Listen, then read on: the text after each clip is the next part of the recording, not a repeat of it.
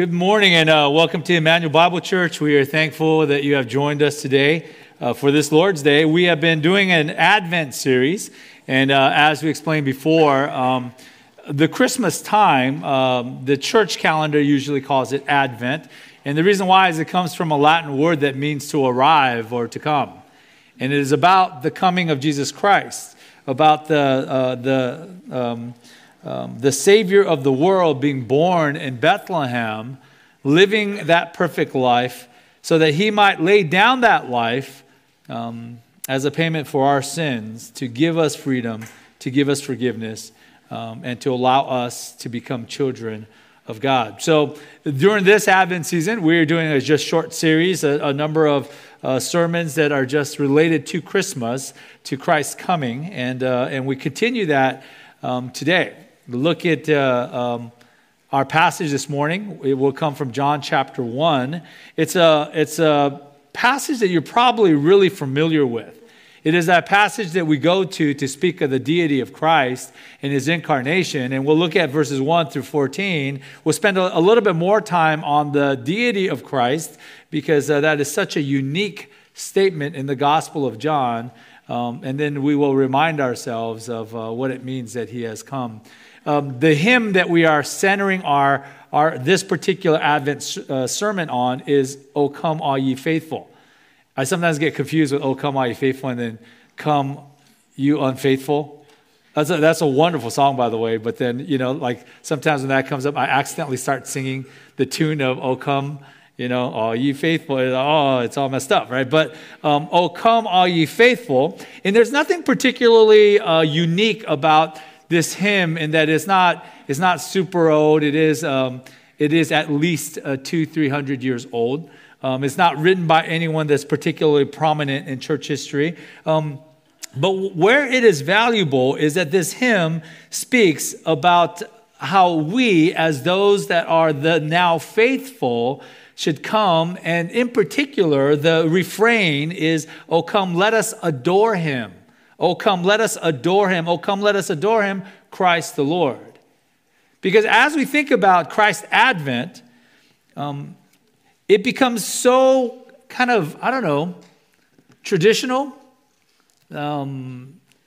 regular.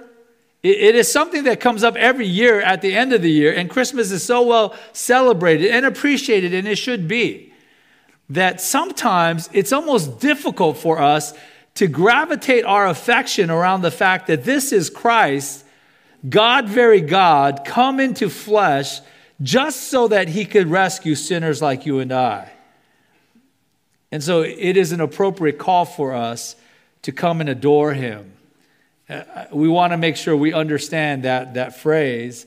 Adore comes from a Latin term that means to worship, as in adoration. We use it, right, in our modern English in the sense of, look at that little kitten. Oh, I adore him, right? Or, you got that special present. It's very unique. And, I adore this. We use it as a term of affection, which isn't a bad thing, but we might miss the centrality of what the hymn is calling us to do. Come, let us worship him. Let us bow our knee and take awe and wonder at the greatness of a God who would reach down from his transcendence, from his distance, from his greatness, to become flesh to rescue me. This is the story of Christmas. This is the story of Advent. And it is appropriate to call all the faithful to come and to worship that Savior. Give you an idea of where we're going with this in terms of John chapter 1. Really simple, and that is that Christ is the eternal Word, and we'll describe what that means in terms of the deity of this Word, right? And then Christ, secondly, is the light of the world, meaning that the Scriptures bear witness to the fact that he is the light, the life that the world needs, and then finally that Christ is the Word become flesh. And that will be our outline today. But let me read us our passage, and then we'll kind of dive into understanding this particular well-known passage about the greatness of our Savior, Jesus Christ. This is John chapter 1. "In the beginning was the Word, and the Word was with God, and the Word was God. He was in the beginning with God. All things are made through him, and without him was not anything made that was made. In him was life, and the life was the light of men. The light shines in the darkness, and the darkness has not overcome it. There was a man sent from God whose name was John. He came as a witness to bear witness about the light, that all might believe through him. He was not the light, but came to bear witness about the light. The true light, which gives light to everyone, was coming into the world. He was in the world, and the world was made through him, yet the world did not know him. He came to his own, and his own people did not receive him. But to all who did receive him, who believed in his name, he gave the right to become children of God, who were born not of blood, nor of the will of the flesh, nor of the will of man, but of God. And the Word became flesh and dwelt among us, and we have seen his glory, glory as of the only Son from the Father, full of grace and truth. Let's pray. Heavenly Father, even as we come to this Christmas season, we're reminded of what the Advent, what it celebrates.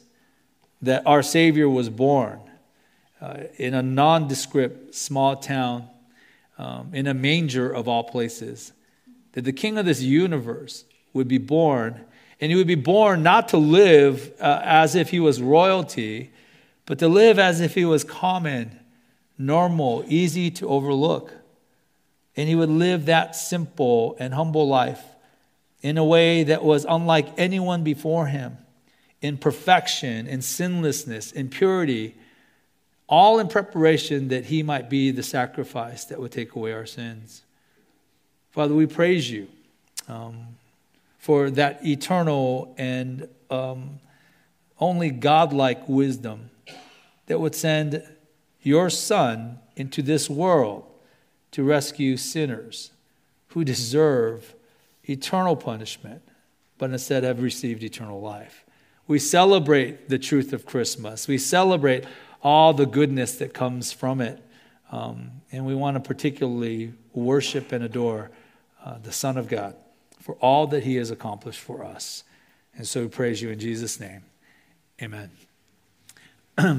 As we talk about the Advent season, and we particularly talk about the eternal Word in terms of who Jesus Christ is, it dawns on me that in the opening few verses of John, John is unique. The gospel is unique in a lot of ways from the other three gospels, but one of the ways it's unique is that he does not describe the birth of Jesus Christ. This is the closest that he'll get to it. He speaks about the eternal Word, and how he is the Word from the very beginning, and how there's a witness about that Word so that he might be proclaimed, and that he became flesh, and that's about it. That's as close to the Christmas story as you get from the Gospel of John. So it is interesting, the components that he chooses, how he begins, and what he wants to talk about. And two of the elements I just want to highlight that emphasize his deity is one, that he is eternal, and the second, right, that he is the creator or the giver of life. And you might think, okay, what's the big deal with that? Well, one big deal with that is those two elements in all of human history and thought define what we believe is God. Is it eternal, right? And can it give life? Creatorship. Right? Those two things determine the godhood of almost any being or thing that we think about. And the interesting thing is, even the staunch unbeliever who believes that there is no God, he will yet ascribe to nature or to this universe those very categories. Nature is eternal. Mother Nature gives us life and new forms of life. The universe is forever. And that universe is where, life begins. It gives us life without recognizing that all things do have a beginning except for the one that has no beginning. We could call it the universe. You could call it Mother Nature. You could try to deny that there is a moral element to the one that has created all things, but Scripture would give you the exact opposite. It would give us a face for that God. And that face is Jesus Christ. So as we look to John chapter 1, this is how the Gospel of John explains the person of Jesus, his origin, and it goes all the way back to eternity past. The eternal word in verses 1 through 5. It begins here in verse 1 and 2. If you look at that, it says, "In the beginning was the Word, and the Word was with God, and the Word was God." He was in the beginning with God. By speaking of Jesus Christ being the eternal Word of God, John makes a statement that is astounding, strange, and as Christians, probably a little too familiar to us, right? The fact that he is called the Word and that he is from the beginning, right? As soon as you hear "in the beginning," it should relate to us as it would to many of John's readers. The opening phrase of the book of Genesis: "In the beginning, God created the heavens and the earth." In the beginning, God was, as the creator, he was eternal. He already was there. He is the creator. He creates the heavens and the earth. He creates everything that is in this material universe. This is the same story with Jesus Christ. He was in the beginning. In the beginning was the Word. That verb "was" in the imperfect tense will be repeated, right? And that imperfect tense is significant because the imperfect tense suggests that it was in process while these other things were taking place. So as the beginning was beginning, the Word already was. He was already eternally there. But the question is, why does John, of all things, refer to Jesus, right, the second person of the Trinity? Why does he speak of the Christ or the Son of God as the Word? I like what Calvin wrote a little while ago, a long time ago. He says, "I think he calls the Son of God the Word simply because, first, he is the eternal wisdom and will of God." See, logos, word, doesn't mean like the verbal, actual words that you speak. It means your argument, your concept, your idea. Like it's your communication. That's what logos kind of imbibes. So Calvin thinks, well, he's the eternal wisdom and will of God. So it makes sense to call him the Word. Secondly, because he is the express image of his purpose. How does God create the known universe? By speaking his word. And so logos would be the perfect expression for the second person of the Trinity. For just as, and Calvin again, in men, speech is called the expression of the thoughts, so it is not inappropriate to apply this to God and say that he expresses himself to us by his speech, capital S, or by his word, capital W. Jesus Christ is the expression of the otherwise invisible God. And the idea is at the very beginning, before the world began, at the very beginning, the eternal Word already was. You notice that immediately after that, it says, "And the Word was with God." There's a clarity of distinction. And then the phrase after that, "And the Word was God." There's a statement of unity.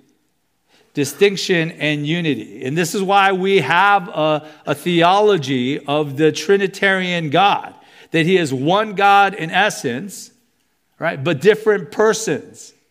The Word, the second person of the Trinity, he was with God. The preposition means that he was before God. It used to be used in the sense of being toward or facing something.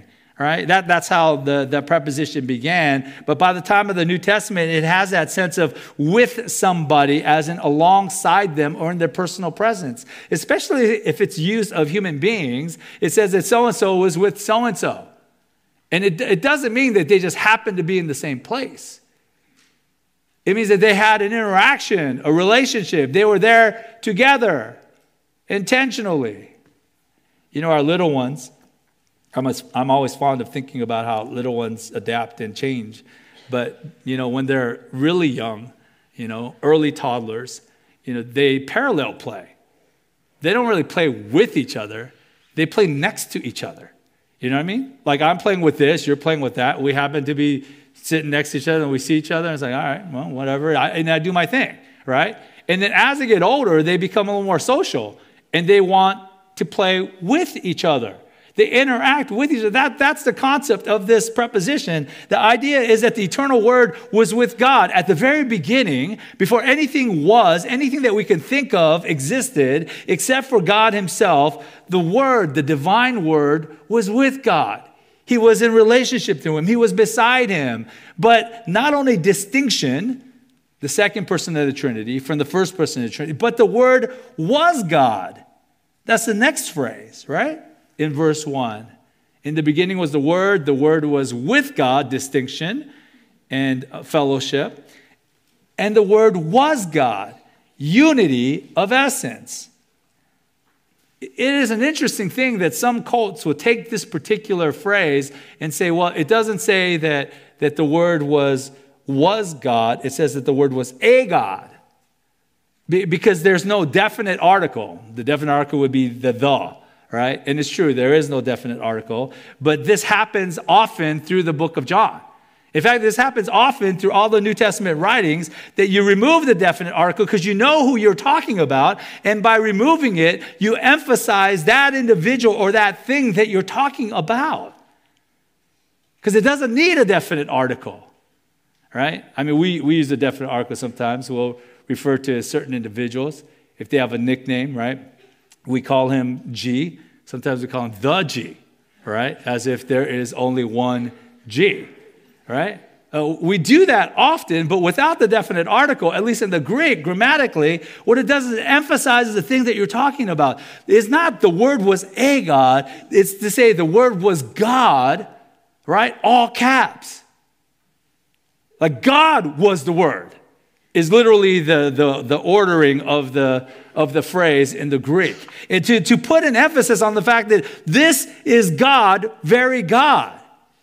The ordering and the grammar of that particular phrase, right? Just 4 or 3, right? Words in the Greek are so powerful. To say that the Word was indeed fully and absolutely God. It is John's intention to convey that which is most shocking about Jesus to his readers, and to make sure that colors and flavors the rest of the Gospel of John. Everything else that John's going to talk about is kind of categorically placed in containers of, this is who I am.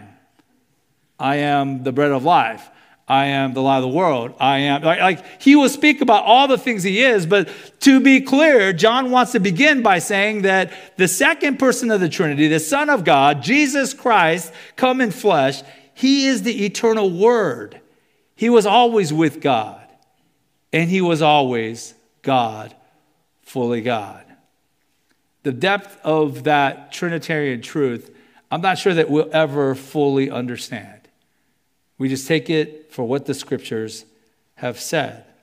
And as a reiteration of that, to kind of draw back to the idea of all of creation, we said that the two things that you need, right, is eternality and creative, life-giving power, and that defines what we believe to be God. And it could be a force of nature, it could be the universe, it could be random stuff that is inanimate, that has no personality or life, or it could be the God of the universe as described in the Scriptures.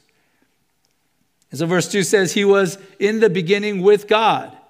And again, reiterating the fact that with that imperfect tense was, he was already there as the beginning of the universe, right? As it launched, there was God, very God. There was the Father, the Son, and the Holy Spirit, all of them there.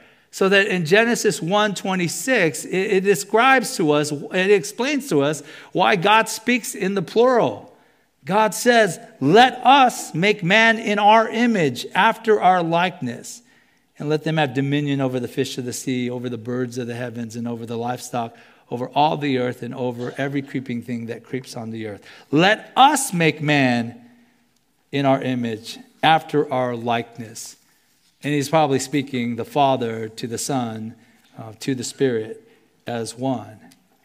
Look at what Proverbs 30 verse 4 says. It says there, who has ascended to heaven and come down? Who has gathered the wind in his fist? Who has wrapped up the waters in a garment? Who has established all the ends of the earth? What is his name and what is his son's name? Surely you know.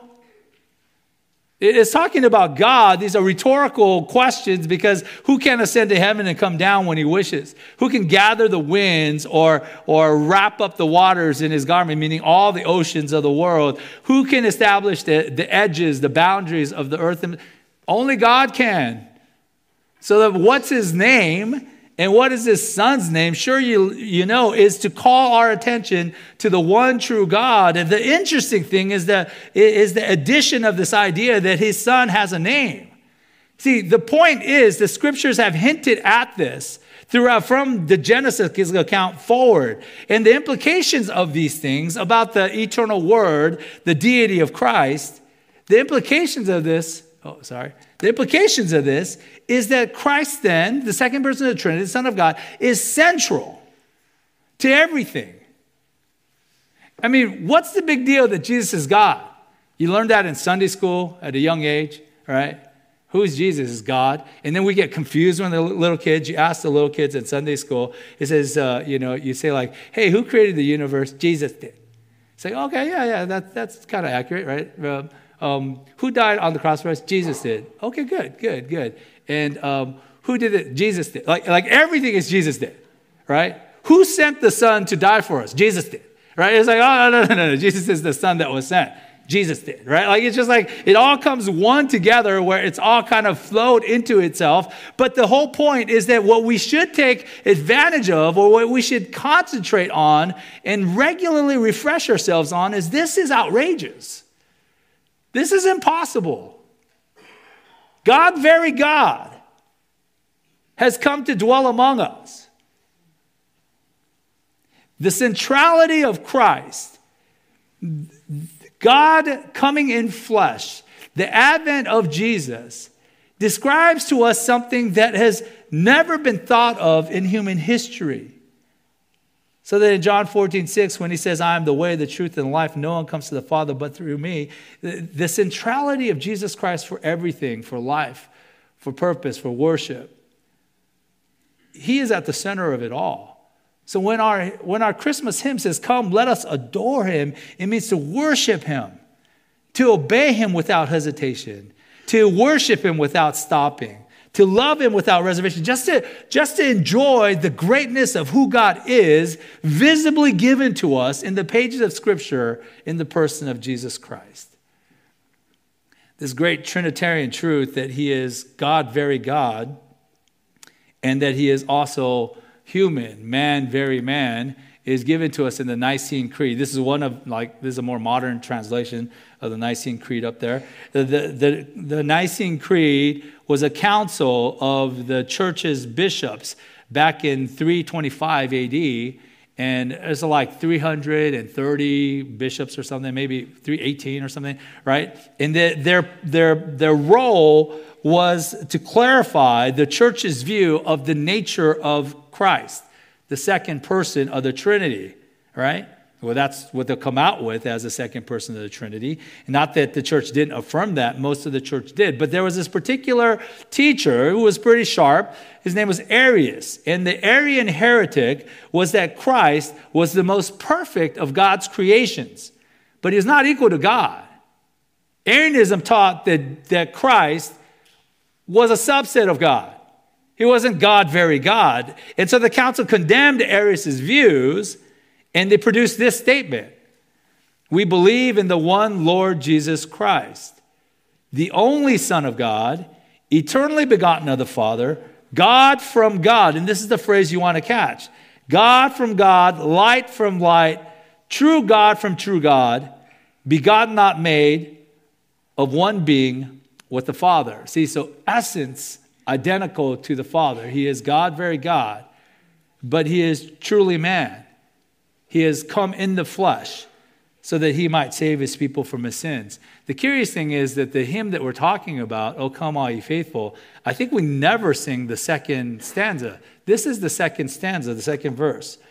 God of God. And we never sing it, so I can't even think of how that goes. It's, oh, come. See, I'm going to sing Come Ye Faithful now. Okay, wait, hold on. Oh, come, let us. No. Wait, how's it start? Okay, that wasn't helpful. Okay, I'll just tell you the lyrics because I can't. For whatever reason, I have the melody of "Come All Ye Unfaithful" in my mind, so I can't sing it right. But it's God of God, light of light. Lo, he abhors not the virgin's womb. Very God, begotten, not created. And then it goes to, "Oh, come, let us adore him. Oh, come, all ye faithful." Oh, yeah, that's it, right? God of God, light of light, lo, he abhors not the virgin's womb. That's how it goes, right? Thank you very much. So God of God, light of light. What does that sound like? That's literally from the Nicene Creed. So the Christmas hymn, and curiously enough, the part that we don't sing is the part that affirms the very thing that we believe wholeheartedly, that he is God, very God, light, very light. And that's what we mean by him, Christ, being the eternal Word. He is the eternal. He is eternal. He was with God, and he was God. When the beginning began, he is already there. The second thing we said about Godhood is not just his eternality, but also his ability to give life, his creatorship, and that's in verses 3 to 5. It says there, all things were made through him, and without him was not anything made that was made. In him was life, and the life was the light of men. The light shines in the darkness, and the darkness has not overcome it. It begins by talking about this tremendous statement that he is the source of all things. The brilliant and late the atheist, right, Stephen Hawking, once said that the eventual goal of science is to provide a single theory that describes the whole universe. That's what he believed his atheistic scientific method was all for. To get to one explanation, a single theory that describes the entire universe. Scripture gives us that. It gives us that in the opening verse. In the beginning, God created. And it gives us that here again. In the beginning was the Word. And the Word was with God, and the Word was God. He was there in the beginning. And all things were made through him, and without him, not anything made. There was not anything that was made, right, apart from him. All things were made through him. This is talking about the second person of the Trinity. So it's talking about the Word or the Son. 1 Corinthians 8:6 says, yet for us there is one God, the Father, from whom are all things. And you say, okay, but that says that the Father is the source of all things and for whom we exist. But it says this also, and one Lord Jesus Christ, through whom are all things and through whom we exist. There is some kind of unity of function amongst the Father, with the Father and the Son that directs 1 Corinthians 8 to tell us that all things are created by the Father. Yes, it is his intention, but carried out through the Son. The ESV does a good job in translating those prepositions right? The Father, from whom are all things, for whom we exist. The Son, through whom are all things, and through whom we exist. He is the agency by which all things were created. So is it appropriate to say that the Father created everything? Yes. Is it appropriate to say the Son created everything? Yes. Is it appropriate still to say that there's distinction between how they did that? And the answer is yes. Right? He is the creator of life. And all things are made through him. And I love that phrase, without him was not anything made that was made. In other words, there is no thing that exists in reality that exists apart from him. Nothing just created itself. It all has a source in him. Without him, there's not even a single one thing that exists in the universe. The implication of that, I think we see in Colossians 1:16-17. For by him, is talking about the Christ, the Son of God, the eternal Word, all things were created. By him all things were created in heaven and on earth, visible and invisible. It doesn't have to be visible for it to be his creation. Whether thrones or dominions or rulers or authorities, amongst the Hebrews, those phrases refer to angelic beings and their particular ranks or stations. And so it may be a reference to spiritual things. The point being that at the end of verse 16, all things were created through him and for him. See, this is the implication of Jesus being God. It means that everything was created by him or through him, by his agency, and it exists for him. But look at verse 17. And he is before all things, and in him all things hold together. He is before, there is nothing greater than him. And everything is sustained because of him. What Scripture affirms about the Creator God is that he is not just an agent of life and the universe, but he's the sustainer. He keeps this world together, verse 17. It means that if this is true, what John is suggesting, if this is true, and we know theologically it is true, we know biblically it is true, then Christ as the eternal Word, his existence, his life will demand something on all of us. And that's what the next phrase says. Look at verse 4. In him was life, and the life was the light of men.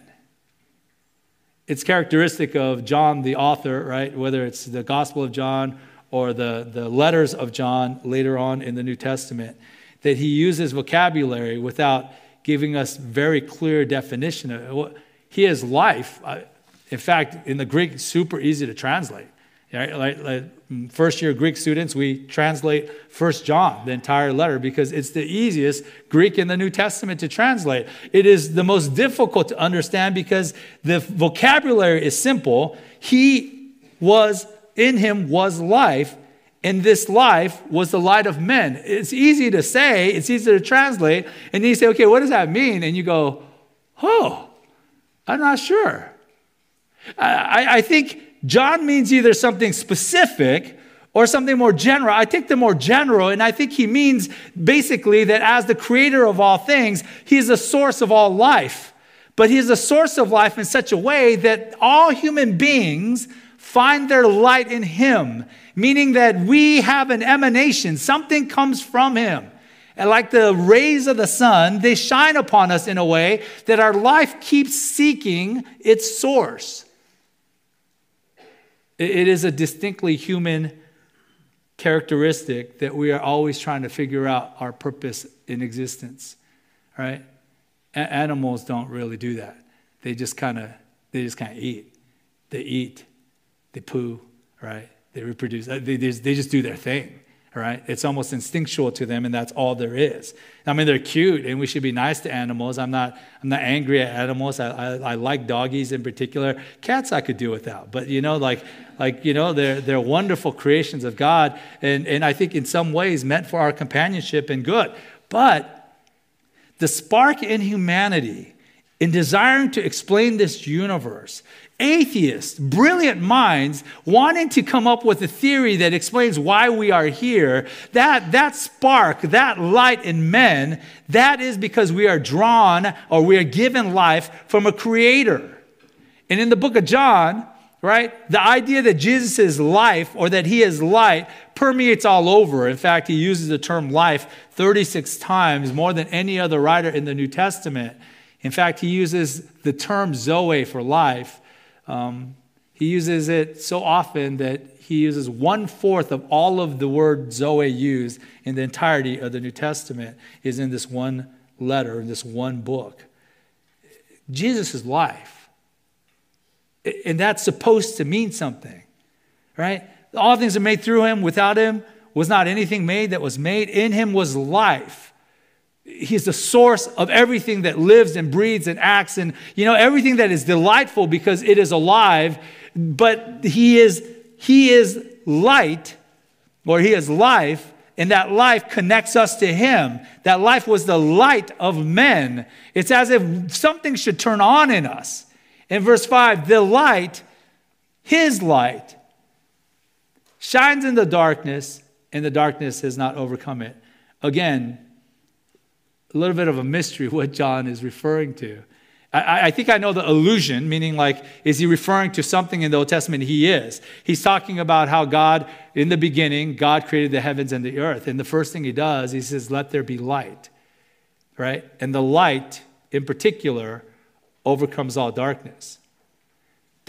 Darkness is not a thing, right?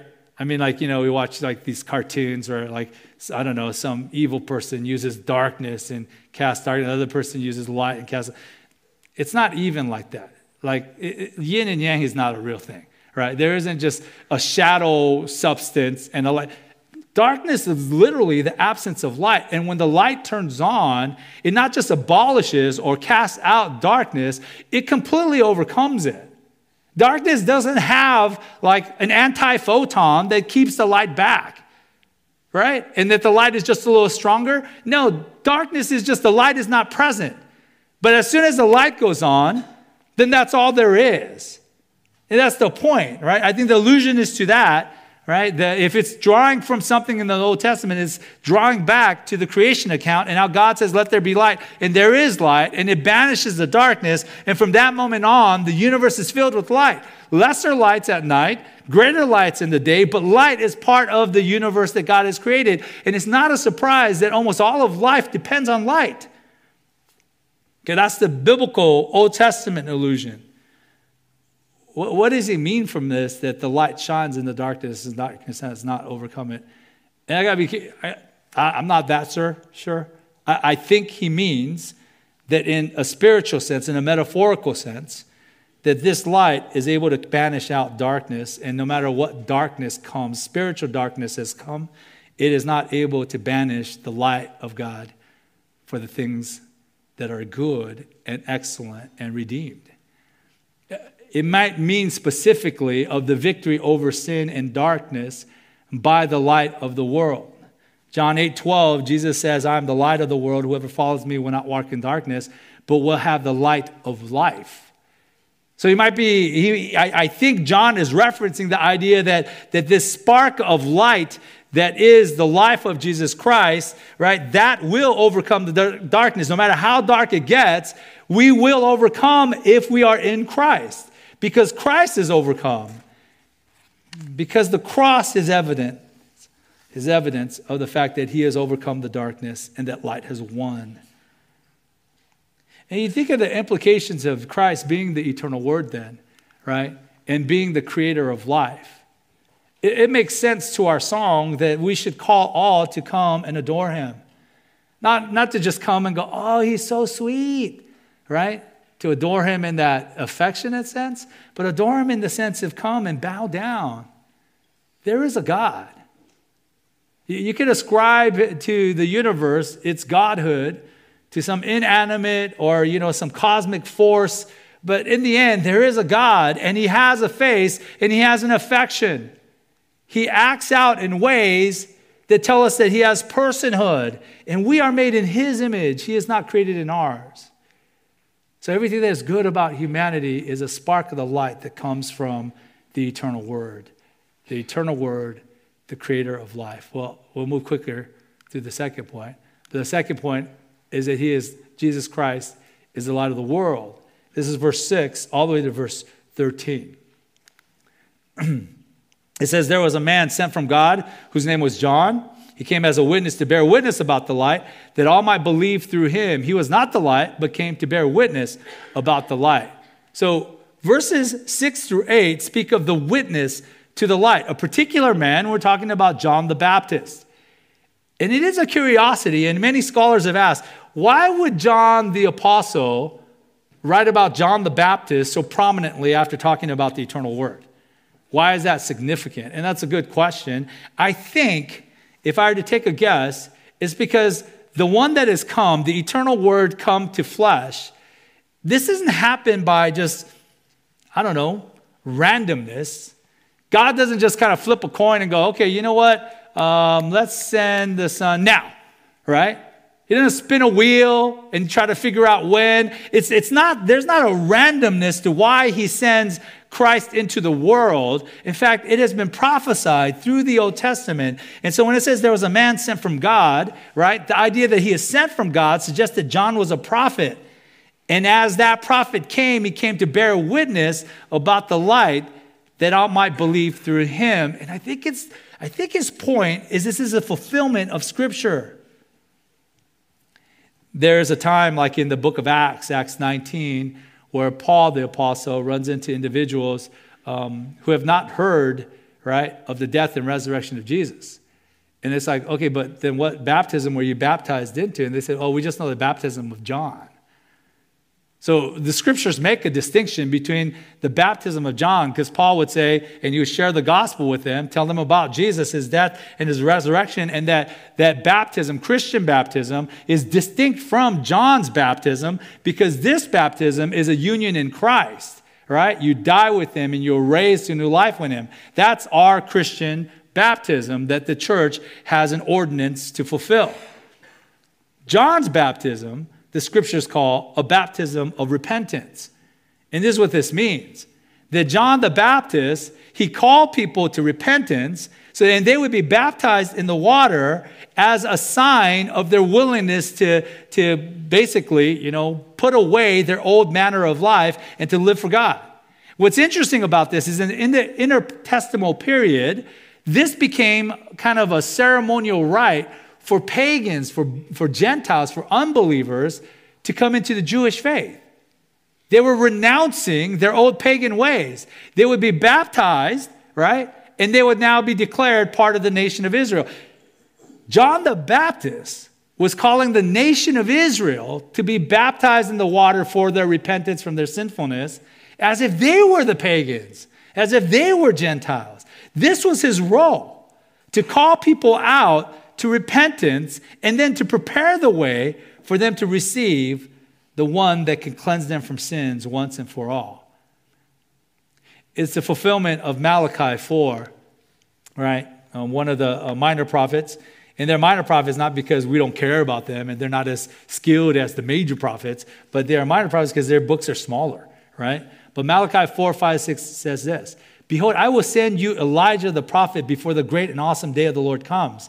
And he will turn the hearts of fathers to their children and the hearts of children to their fathers, lest I come and strike the land with a decree of utter destruction. And so when the angel of the Lord appears to Zacharias, John the Baptist's dad, he tells them that this is what he's going to do.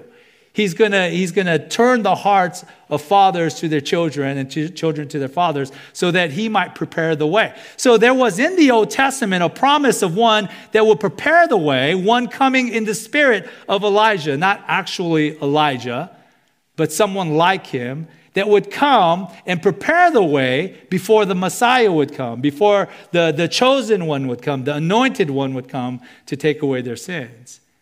That's why when John is asked, later on in John chapter 1, verse 19 and 21, when people ask him, is he the Christ? He says, no, I'm not the Christ. And he says, no, I'm not Elijah. Right? He says, no, I'm not the prophet. And I think what he means by that is I'm not actual Elijah, reborn. I come in his spirit maybe, and he doesn't say anything more than that. He just denies being Christ, denies being Elijah, or that prophet that's supposed to come, that's supposed to be in the spirit of Moses, right? He says, I'm not any of those guys basically reborn. But Jesus in Matthew 11 says that if you're willing to hear it, John was Elijah to come. Why does he say that? Because he fulfills the prophecy of the forerunner who is supposed to come in the spirit and power of Elijah and make ready the people, right? And prepare them to receive the Lord. He is a fulfillment of prophecy. And so the reason why the witness of the light is important is because this is part of God's plan. God didn't all of a sudden go, you know what would be a fantastic idea for all the sinners in the world? If I sent my son to die. Dude, and then the Trinity is high-fiving, and the angels are like, dude, what a brilliant idea. It didn't just come to him all of a sudden. This was decreed throughout all of human sinful history. Right? In the pages of Scripture, there would come one that would break the serpent's head. There would come one, right, who would cleanse the people of their sins. There would come one that would sit on the throne of David forever. And then correlated with that is there become a forerunner, one in the spirit of Elijah, that would prepare the people for his coming. At the Passover meal, as part of the Passover meal, our Jewish friends would send the youngest child to the door and they would see if Elijah's there. And you think, well, why did they check for Elijah? Shouldn't they check for the Christ? Well, see, that's the point. They know Elijah must come first. So if Elijah's there, then the Christ is about to follow. It's become more of a tradition than anything that's with any real expectation. But in a genuine, right, Jewish Seder meal, there should be a spot, a space reserved with a goblet of wine and plate setting, etc., for Elijah. It's built into them that they're supposed to expect the coming of the Messiah. And what would signal that? The one that is witness to the light. And that's my point. I think John's trying to establish for his Jewish audience the idea that he is in fulfillment of all the scriptures concerning the Christ. That's why verse 6 and 7 and 8 are here. He was not the light, but he came to bear witness about the light. So how then, and we would ask, how then did his people receive him? Verses 9 to 11. This is about the rejection of the light. The true light, which gives light to everyone, was coming into the world. He was in the world, and the world was made through him, yet the world did not know him. So in some sense, Jesus, the Spirit of God, right, was manifest. Like the world should know him. The world was made by him, so the world should know him. He is the true creator of this world. And yet the world did not know him, did not recognize him as God, did not have a relationship with him, did not come and adore him. He came to his own, verse 11 says, and his own people did not receive him. You know, as the gospel of John unfolds, we find that the Word incarnate, the light of the world, that he comes and he bears the testimony of who God is and what we can be in him. And his own people rejected him. The irony that the one that has created them, the one to whom they should naturally bow down and worship, is the very one that his own people, the people that actually care for and steward the scriptures of God, the promises of God, of the Messiah to come, they're the ones that missed and rejected. And a famous passage that is quoted in the New Testament frequently of Jesus from Psalm 118:22. The stone that the builders rejected, who would the builders be? It'd be the leaders of Israel, the nation of Israel, the people of God. The stone that the builders rejected has become the cornerstone. This is the Lord's doing. Notice that? It's the Lord as in small caps, as in this is Yahweh's doing. And it is marvelous in our eyes, meaning it is wondrous. It's miraculous. This is the day that the Lord has made. Let us rejoice and be glad in it. Save us, we pray, O Lord. O Lord, we pray, give us success. Blessed is he who comes in the name of the Lord. We bless you from the house of the Lord. See, throughout the scriptures, there is this sense that one in the spirit of Elijah would come as witness, and he would bear witness, and that the people who should know the best, they would reject him. That shouldn't shock us, because it's the depth of our sinfulness. To know the gospel and to say, I don't need it. I have my own life to live. I got so much more important things to do. To hear that Jesus is God, very God, and to go, okay, well, that's cool, but what is it? What's in it for me? Is astounding. Right? It is an entitlement that goes way beyond being spoiled kids. All of us struggle with some sense of entitlement where our expectation is it would be nice if I'm the one that's singled out for promotion. It'd be nice if I'm the greatest player on the court. It'd be nice if I am the most brilliant maestro ever known. It'd be nice if my creative ability was demonstrated so that everyone would recognize my greatness. It'd be nice if God did those things particularly, specifically, for me, to make my life happy, well-pleasing, and easy.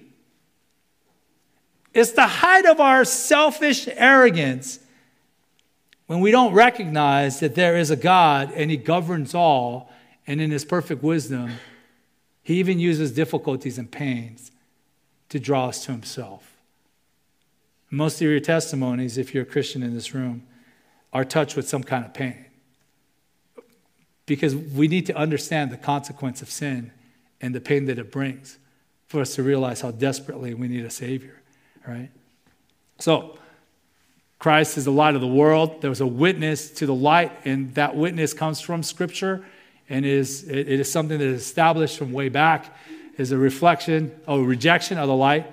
Sorry, my eyes are bad. Rejection of the light, right? That those that should know him best did not receive him. But there would be those that would become children of the light. Look at verse 12 and 13. But to all who did receive him, And again, I wish John was more clear about the vocabulary that he's using, that he would define it more. He just says receiving him, and it's the most simple word for receiving him. And I think John simply means those that receive, and he defines it, who believe in his name. He gave